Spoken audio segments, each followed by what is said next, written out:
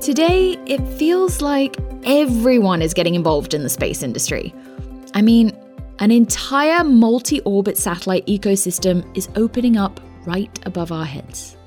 There are satellites orbiting at 36,000 kilometers above Earth in geostationary orbit, then even more satellites between 5,000 to 20,000 kilometers from Earth's surface in medium Earth orbit, and then again, satellites orbiting around the globe between 500 to 1,200 kilometers in low Earth orbit. It's mind-boggling, right? The coexistence of all these systems in space relies on effective regulatory mechanisms that promote harmonious operations. But what are these mechanisms, and how do they work? So many questions. Today, though, we'll talk to Carl Jonsson. He works in the Spectrum Management and Development team at SES, and we're going to get some answers to these questions. Welcome back to Satellite Stories. I'm your host, Christina Smith-Meyer.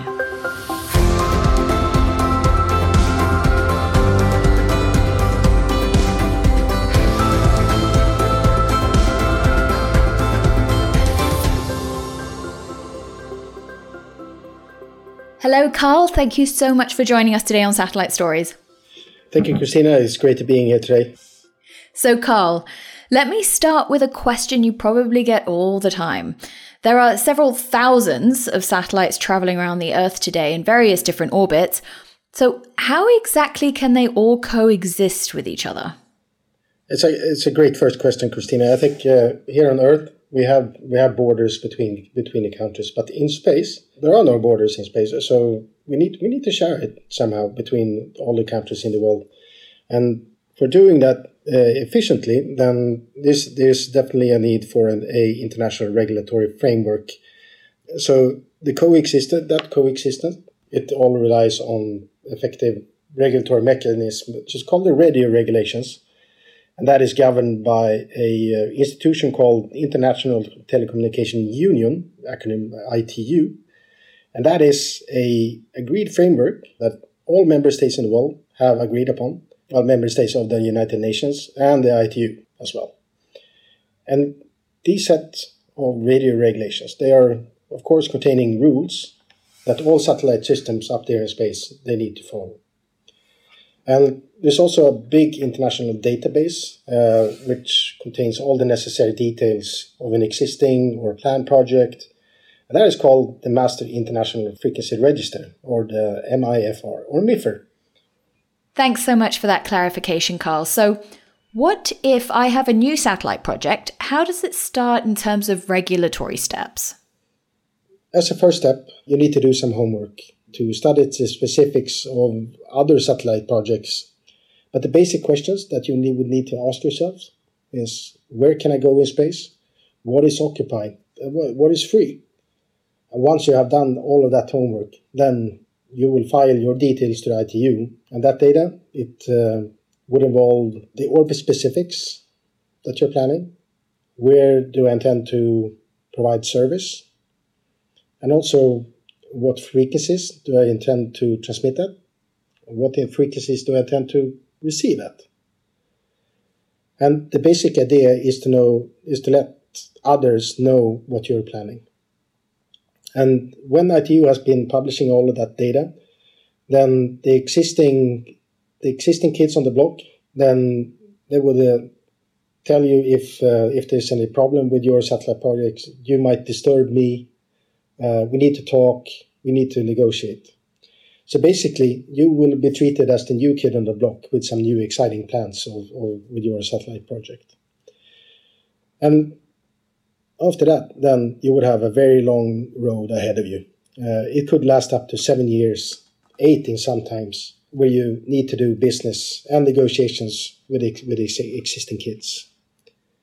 The goal is to achieve a common objective. Oh my goodness, 7, 8 years. That certainly sounds like a tough exercise. What are the underlying principles of those discussions? Right. It's much easier to explain this through an analogy.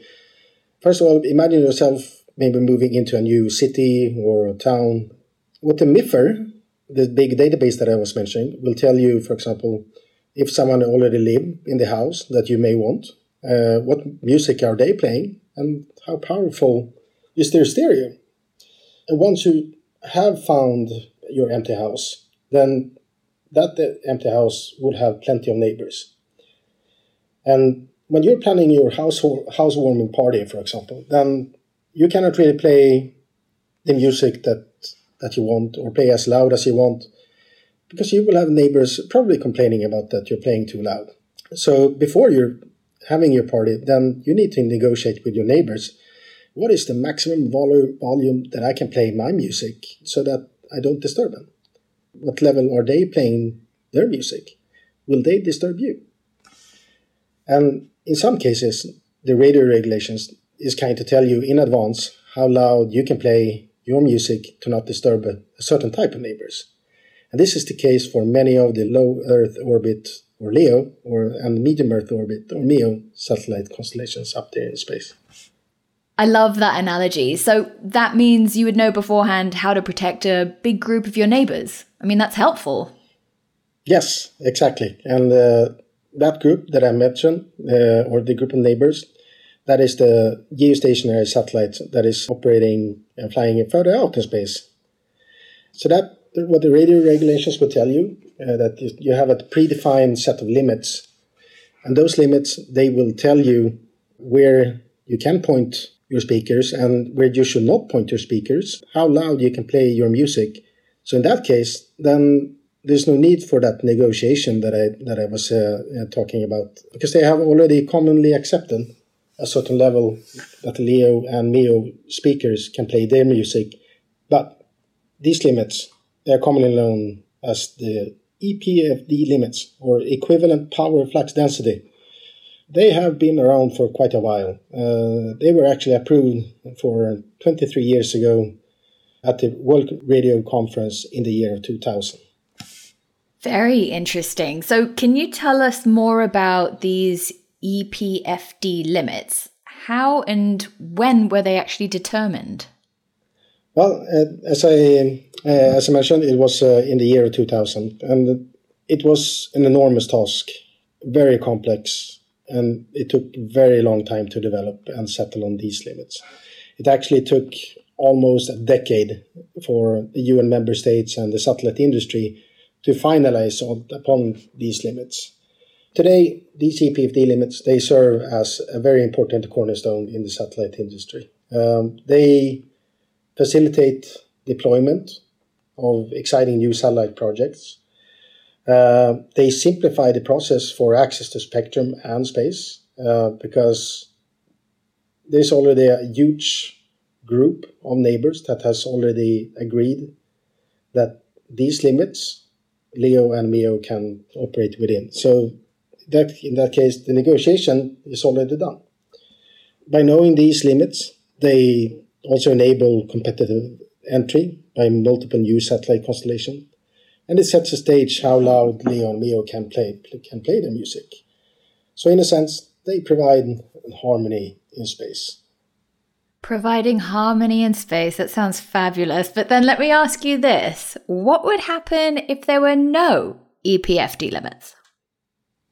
Right, so that's also a great question. MEO and LEO satellites, they move through space in time. They will fly and pass in front of a GSO antenna, like the TV satellite antenna that you have on your house, on a regular basis. So if there were no EPFD limits, well, I think it's best to go back to the analogy again. So imagine you have a neighbor that drives by your house on regular occasions. If there were no limits, then this neighbor could potentially be playing too loud music at an unacceptable level. And if this neighbor does that repeatedly, several occasions a day, that would be quite annoying, wouldn't it? The EPFD limits, what they say, they regulate that every time the neighbor passes in front of my house, they play at a sufficiently low volume at an acceptable level that would not disturb me and the music that I play. Yeah, that sounds much better.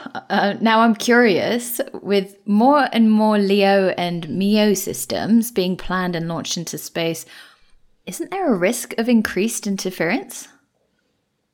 Well, both yes and no. What you need to know here is that the EPFD limits, they come in two parts. The first part is Article 22. It defines a per system limit. It defines what one neighbor can play their music volume at. And the second part is Resolution 76, and that defines an overall combined limit that all Leo and MEO systems, or all neighbors in their cars, need to respect together. So with more and more satellites, that means more and more neighbors passing your house. Perhaps a few of them on the same time as well. Then the music volume is sort of multiplied by each neighbor having a combined volume that would start to annoy you. And at some point, your neighbor might be becoming very popular as well. So with more and more neighbors, at some point, you might start to hear the noise from other streets in the neighborhood as well. So thanks to Resolution 76, that defines a combined noise level from all the neighbors combined, so that I can still play and hear my music in my house. But that must require all neighbors then to talk to each other, which they may not want to do, right? To know if the combined noise level is respected or not. Very good question. And to be frank, that is an open point, not yet defined actually. We know what to respect, but how to respect does not exist. How do we force all neighbors to talk to each other and make sure that Resolution 76 is fulfilled? Well, luckily, today, the neighbor that I mentioned is not getting too crowded yet. But we are approaching the point where there's an evident risk. What we will discuss at the WRC-23 in Dubai, there is one topic there where we'll introduce regulatory mechanism that would force actions to study and potentially enforce some steps to be taken in case the overall combined noise level becomes too high in your neighborhood. Bottom line though, with increased number of satellites in space, the EPFD limits would play a very important role in maintaining the same level of background noise in your neighborhood so that you can still play your music in your house.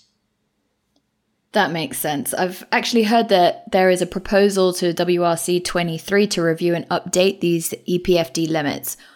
What would this mean exactly? Yes, correct. There is such a proposal to study these limits for the next conference in 2027. So how we look at that would be that this could impact many hundreds of millions of TV households worldwide who rely on TV via satellite. And also, of course, it might impact other critical use that GSO satellites provide today. So SES, we believe that it is very important to maintain the current noise levels, and they are good as they are, and they have worked well since they were developed. It serves its purpose. But wait a minute, the EPFD limits were developed and approved 23 years ago. Aren't they outdated with all the new technology that LEO, MEO and GEO systems are coming with? No, they're not. This is not a question of satellite technology, actually. What you need to know that these EPFD limits that defines the noise, they are driven by the type of orbit, not the technology. So it will not be how a LEO and MEO would operate. And if you look at the type of orbits, they were the same as considered two decades ago. What today's modern satellite technology would enable, though, it enables improved operational efficiency, resulting in a potential for greater capacity. And what I'm thinking here is that, of course, there's three main aspects that I can think of, and it's improved satellite antenna technology, greater pointing flexibility of the antennas, and also a advanced ground networking. All of that could enable a more operational efficiency with respect to the EPFD limit. So it creates some additional margin so that you can squeeze in some more capacity. SES, with its new mPOWER constellation, is a good example that actually ticks off all of these three aspects. On the GSO satellites of things, many GSO satellites being designed and also being in operation today, they still use the conventional technology that we have. For some of the new GSOs, the architecture is different, but they still play their music in the same volume range as 2 decades ago. So, is there a need to review the EPFD limits at WRC-23? Not in our view. The satellite industry is roaring fast into an exciting future. And again, the EPFD limits, they are playing a very important role in this development. In this exciting time of development, it would be more important to uphold these limits as they are, as they enable the needed coexistence between LEO, MEO, and GEO, because they ensure a stable playing field for competition. They support continued innovation, and it propels this industry into the exciting future of growth that we foresee. So reviewing the EPFD limits, that would result in a time of uncertainty for the satellite industry when designing a new LEO, MEO constellations and new GSO satellite as well. What limits should we take into account during this period? And wouldn't it be better to continue to accelerate towards the future that we may land in a couple of years already? Absolutely. And in that case, is there an alternative that promotes harmonious operations between satellite systems? Absolutely. There are other ways to improve the life of LEO and MEO constellations. I have already mentioned the improved satellite technology that these constellations have. But looking on the ITU side of things, instead of risking increased noise levels into GSO satellite use, then one should continue to focus on the interference modeling instead from these LEO and MEO systems, because that would also enable further increased operational flexibility. With this improved interference modeling, you provide a greater margin with respect to the EPFD limits. And that would, of course, provide great growth for those kind of systems if you can improve the margin instead of changing the roof of it. So improving those couple of points, that would be much more efficient. And at the same time, we're upholding the EPFD limits to protect the GSO satellite use. Carl, thank you so much for your insights and time today. We've learned a lot and really enjoyed having you here on Satellite Stories. Thank you, Christina. It was great being here.